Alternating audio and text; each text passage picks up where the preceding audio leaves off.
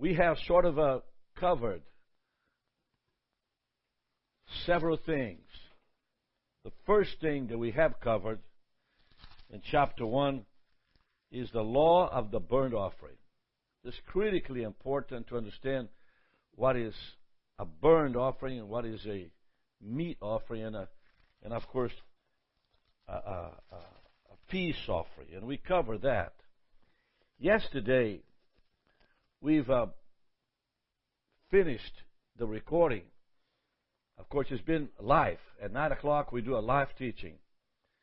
And I shared with you that the peace offering is very unique because it involves bread, unleavened bread. And the mixture here is not an animal meat on the peace offering. It's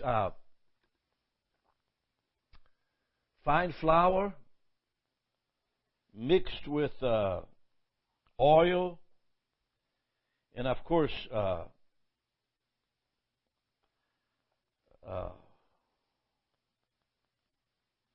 that mixed together with flour, oil, and of course there's the ingredient of a spice, frankincense, all mixed together. And of course that is used on the brazen altar at a cool part of the brazen altar. I told you brazen altar has different temperatures. It can accommodate a bullock, or it can accommodate a little bird, like a turtle dove, on the right side of the end of the altar. And so, even the blood of the turtle dove and the blood of the bullock is equal, meaning that the poor have access to the cross as anybody else that has a lot of money. And so, today we come to the sin offering. And by the way, it's really interesting, and I want to read because there's so much information here. Why are we doing this study? In order to understand the heart of God. In order to understand how God sees us in terms of sin. This really has blessed my life. It really has opened the door for me to understand how to overcome condemnation, harassment, accusation. Because as we sin, the devil really torments us and bothers us. And so, let me read it. And the Lord spoke unto Moses. This is very important. This is God giving direction here as to what to do. It's not Moses. God spoke to Moses. Speak unto the children of Israel, saying, if. So he's opening the door in the last two offerings to the word if.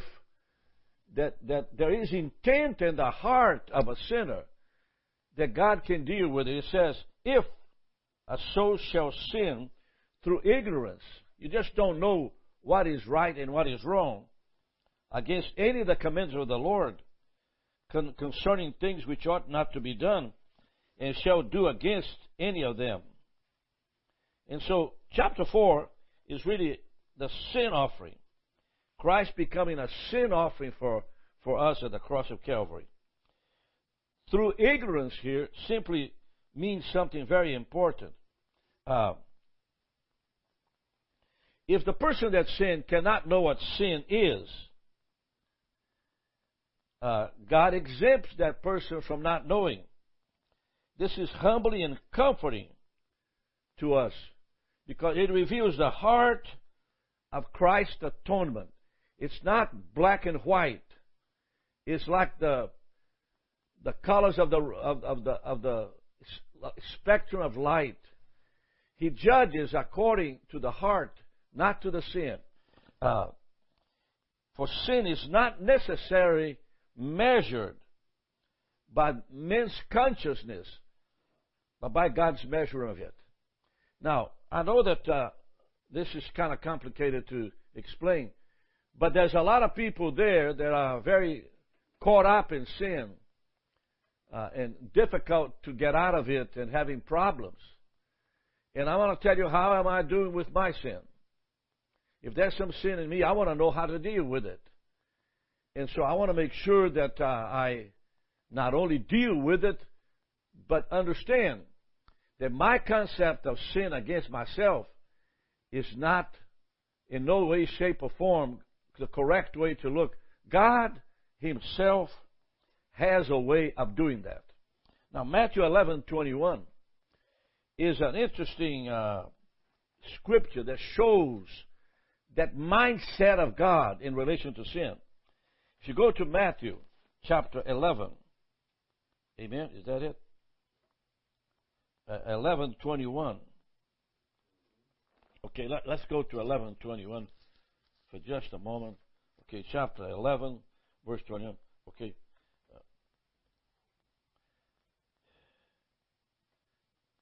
Woe unto you, Chorazin, woe unto thee, Bethsaida, for if the mighty works which were done in you had been done in Tyre and Sidon, they would have been repented long ago. But I say to you, be more tolerant for Tyre and Sidon at the day of judgment than for you. So what does it mean that Sodom will get more grace than Tyre? Sidon will get more grace than Capernaum, Chorazin, and Bethsaida. As you know, the three little towns that we visited in our mission trips are very, very, very. We visit all three of them. We've been to Capernaum several times. By the way, our trip to Israel this year has been called off due to COVID. But in 2023, early in the year, we're going to do Israel and then also do the 7 churches of Revelation. We've been talking about that a long time, but we are going to prepare for that and study that, rent the buses and security and so on. So, Capernaum, Chorazin, and Bethesda, the triangle. Everything happened in that triangle on the top of the lake of Galilee. Jesus was saying that if the miracles that happened in those 3 cities had happened in Sodom, they would have been converted and repented. So in the day of judgment, it will be more bearable for Sodom and Gomorrah than for Capernaum, Chorazin, and Bethsaida. So what do I mean by that?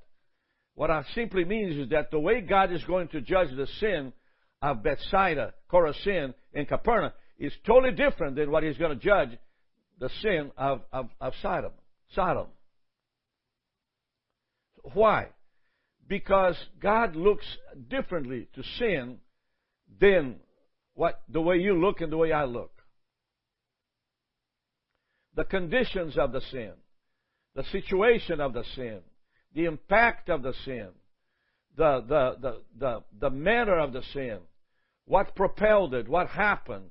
And you begin to understand that the heart of Capernaum, the heart of Chorazin, I'm not trying to justify sin here.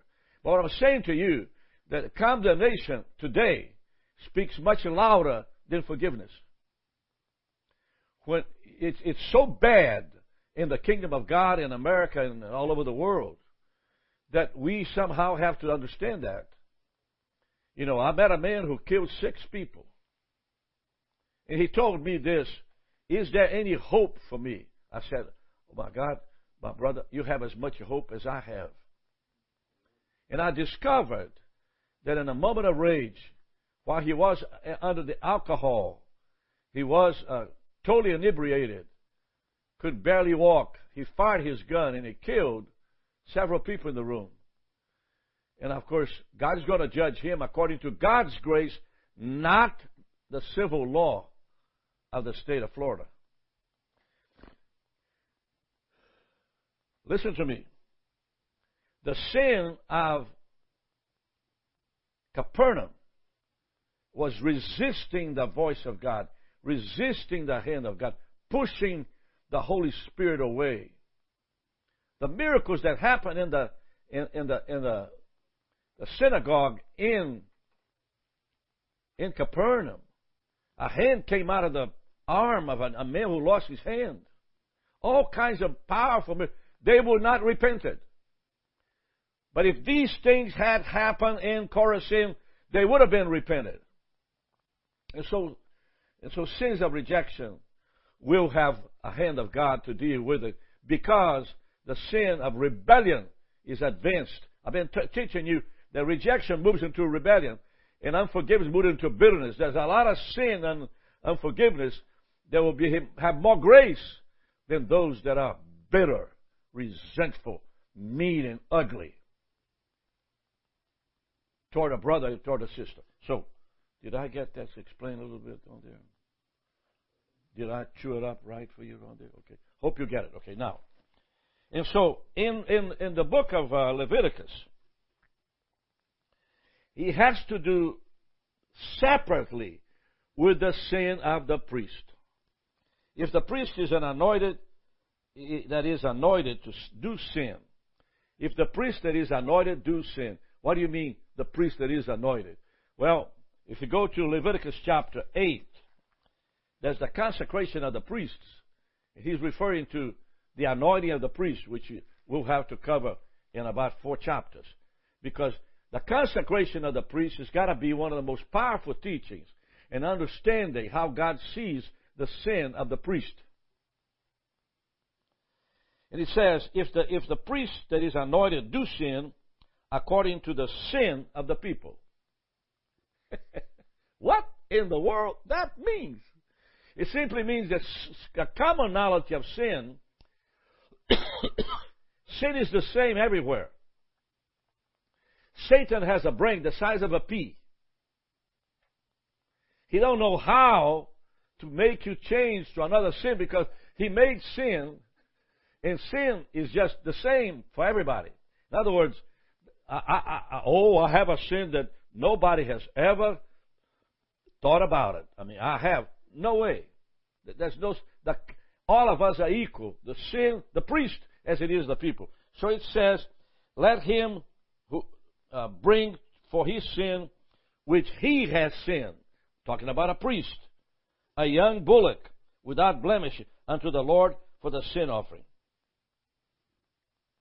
Let me say this one more time. Sin is not measured by man's consciousness.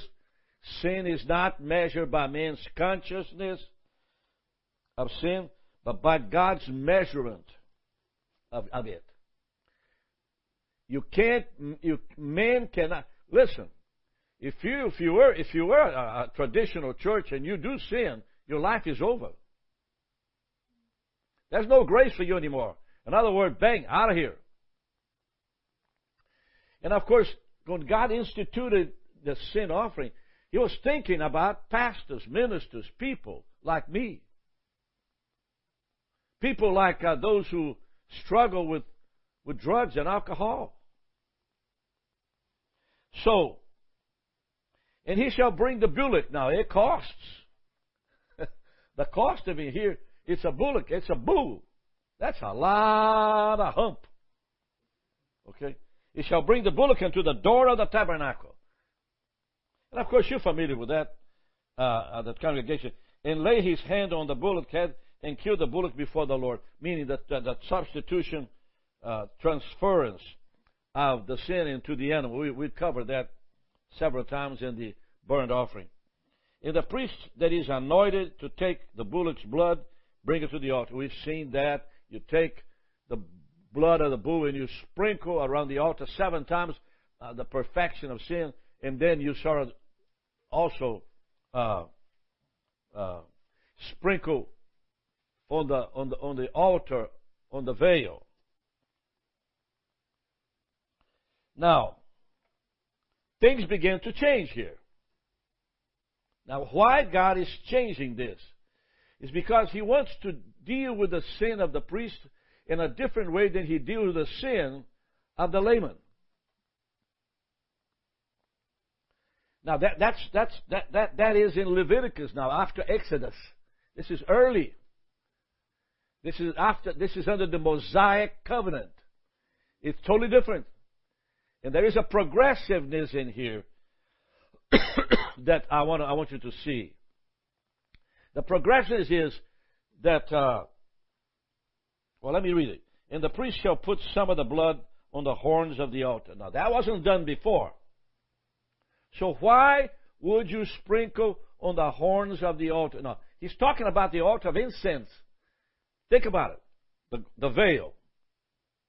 After the veil, you move forward and you have the Ark of the Covenant in the back. Right before the veil, there's an altar in the middle. It's called the altar of incense. It burns incense. It has some horns. What a horn simply means is it's referring to wisdom and strength and dominion and power, referring to prayer, referring to worship. Incense is offering to worship before God. So when you put blood on it, it's about, I'd say about this much. It's a beautiful golden covered, laid golden altar. On the right is the unleavened bread, and on the left is the menorah. That's the Holy of Holies. And then, of course, it closes up, and outside the lavens, the water, big old pots of water, and of course the brazen altar, which is very big and large. So what I'm saying is, the blood goes into the horn of the altar of incense. Now this is important. God is simply saying to you that the way to deal with sin of the priest is to come before God in prayer. It's not for you to run away and hide for the rest of your life. It's not for you to run from it and accuse anybody involved in it. You've got to understand that, because when you see the grace of God in dealing with who we are, and this is the beginning of the sacrificial system now. We're talking about in Leviticus. You run to sin, and sin has more power than you got to face sin with prayer.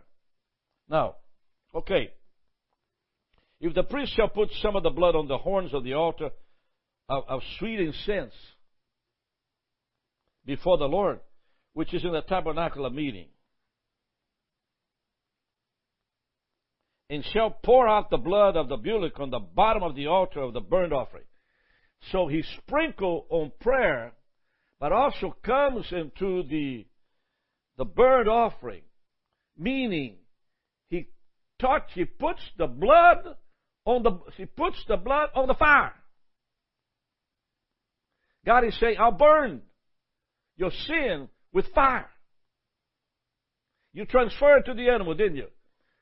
Now, in the New Testament, there's a lot of things about this, but you're talking about transferring all your sins upon Jesus. And the Holy Spirit in Jesus burns the shaft with unquenchable fire. Remember that verse of Scripture in Matthew.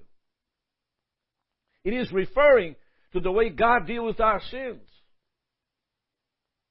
Hey. You shall take off from it, the animal, everything, all the fat of the bullock for the sin offering. The fat that covers the inwards. Now, notice the part inwards. Now, yesterday I told you that when you take the kidneys, take the flanks, take the gall or the membrane that covers the liver, and the two kidneys and the fat on it, in the sin offering, that's all that the altar will receive, the brazen altar. That's all of the animal. The fat in these inward parts. Now, what is the inward parts? And I've told you this before, but I think I better repeat it. Because in Jeremiah 31:34, it says this, not according to the covenant that I made with their fathers. The last covenant that God made with men is in Jeremiah 31:34. Hello there, wake up. Jeremiah 31:34. It says that I took them by the hand to bring them out of the land of Egypt, which my covenant they broke, although I was a husband to them. But this shall be the covenant that I will make with the house of Israel. After those days, says the Lord, I will put my law in their inward parts. What is he saying in the last covenant? What he is saying here on this Leviticus, dealing with the sacrificial system. Why the inward parts are so important? Because kidneys, it's not only important, but this is a holy thing before the Lord. God sees this as very holy. He is saying the kidneys and the liver that purify the blood is an example of the blood of Jesus Christ shed on the cross of Calvary. His death, His atonement, the whole thing, the suffering, all of that means that through the blood of the Lamb. Now listen to this. I want to read very carefully. As it was taken off from the bullock of the sacrifice of peace offering, the priest shall burn them on the altar of the burnt offering. Meaning, he takes the two kidneys, the liver, and all these inward parts, and all the fat that comes along with it. Now, what do you mean by that? What is God trying to say to you and I this morning? It is the 7th of February 2022. We just got back from Peru. We're just reminiscing about all that happened in Peru and how God delivers us and how God covers us and blessed us, empowers us. I believe it's the greatest mission trip I ever had in my life. You know, I don't know how many sins I had before Peru all the way to here. But I want you to know that God judged me according to His grace and not what you think about it. I'm so glad that my sins are not looked upon by somebody accusing, condemning, harassing, but upon the grace of God. So when I looked at this, God says to Moses, take the two kidneys, take the liver, take the gall or the membrane, okay? Go to the burnt offering. What do you mean burnt offering? The brazen altar. It's going to be burned. Not to where it's extremely hot, because I want you to know the fat of a bullock is what makes the meat taste good. When you eat a steak and you cook the steak, if there's no little fat around it, it simply has no taste. What makes the steak so successful to your mouth and your taste buds is that the fat softens the meat. But in this sense here, God says, on the sin offering, I don't want the meat. I just want the fat around the kidneys. Look at verse 11. It says, in the skin of the bullock, in all his flesh. I know it comes up real small. In the skin of the bullock, and all his flesh. In the skin of the bullock, and all his flesh. So in the sin offering, no priest to eat from it. Because you see, part of the food is given to the priest in their level bread. You know, I told you about the bread and the meat. That's what I love the most, bread and meat. But in the sin offering, no priest to eat that meat. It says, the skin of the bullock, all his flesh, with his head, with his legs, and his inwards, and his dung. What is dung? You know what dung is. What is God saying down here? That when I remove sin from anybody, especially priests, I'll remove the whole entire thing. I don't do half and half. I don't give somebody 15 years to overcome it. The problem is to understand it and appropriate what God is saying to you today, so you as a priest, and all of them as our royal priesthood, will preach before God. But don't tell me to come to condemn me or harass me. Which is why some people stay away from Bible studies. People stay away from communion with the Lord. People run away from God because they see sin from what they think is sin, and they condemn the sin. In other words, they see sin, they condemn the sinner, and they don't give a chance for the Lord to come in through Jesus Christ or His sweet and savor offering. So, He took the whole thing outside, the whole bullock.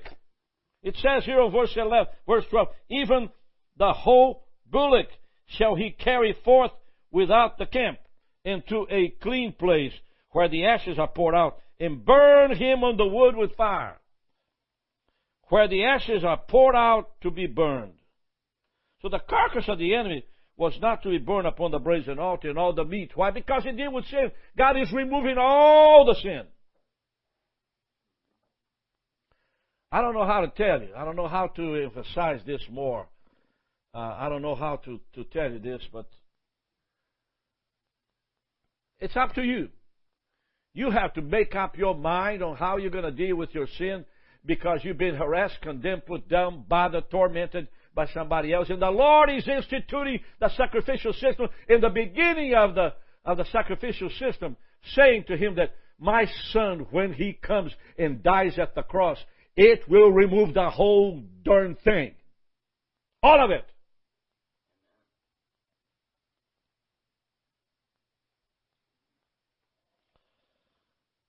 Well,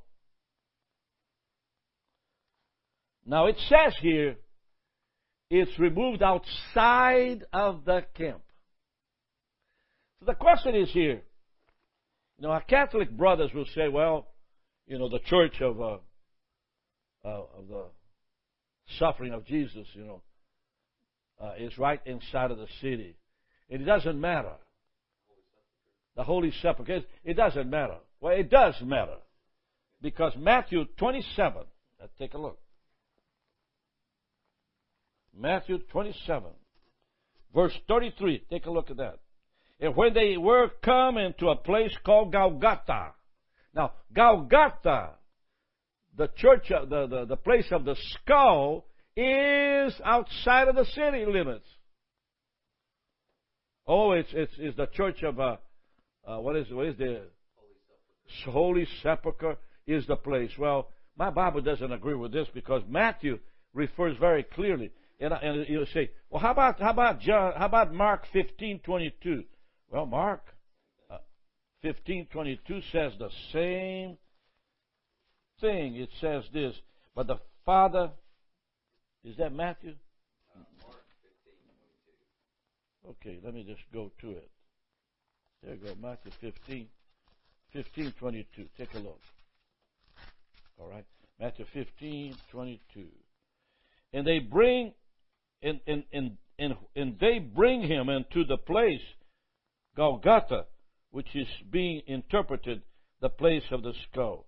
Some claim that this is the place where Adam was buried, and his skull later found. However, there is no evidence whatsoever of this tradition.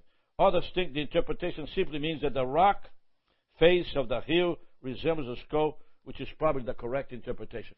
So if it is the place close to the Golgotha, then the church of Holy Sepulchre is something that a king, lady, builded to honor the Lord and her good intentions. But outside of the camp means that Jesus was crucified outside. Well, good to be with you. I hope you got something out of this. By the way, give me a sign of life, would you? Give me a sign of life. Call the office. Send a text. Send an email. Rick, I heard you. Bang, bang, bang. I got into your podcast about this. Come on now. Give me a break. Let me know. Bye.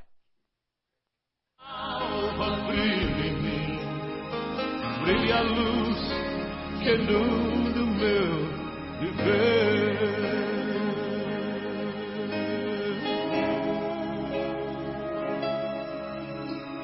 Estrela alva brilha em mim, brilha a luz que no meu viver.